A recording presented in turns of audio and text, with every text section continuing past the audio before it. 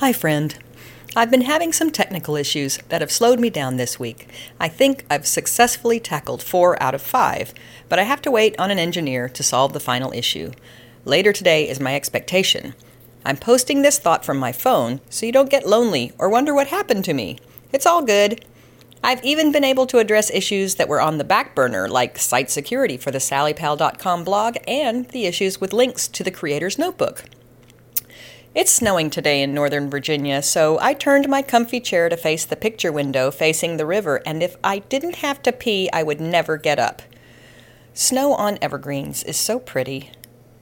I encourage you to look out the window now and again, or better yet, put on the appropriate gear for your climate and take a walk outside. We all need to fill up the creative tank now and then. And another thing, while I'm giving unsolicited advice, something I probably do far too often, take a minute or 10 out of your day to just breathe and dream a little bit. I lived a really hectic life for years and years, and I'm telling you, it's worth it to be present.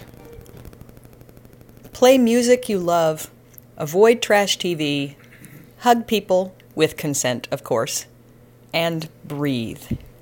If you are struggling with anything, don't force yourself into a place where you feel like you have to be happy. Just breathe and look for some relief. You don't need to be passionate or ecstatic every minute of the day. Sometimes the best you can do is be angry.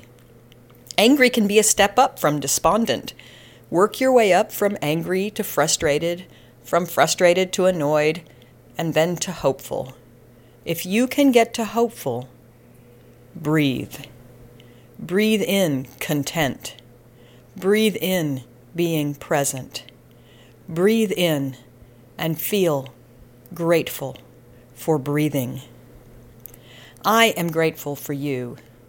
Thank you for listening, and know that the interview with the amazing Vanessa Adams will be worth the wait. She makes me feel glad to be a human. Now, breathe.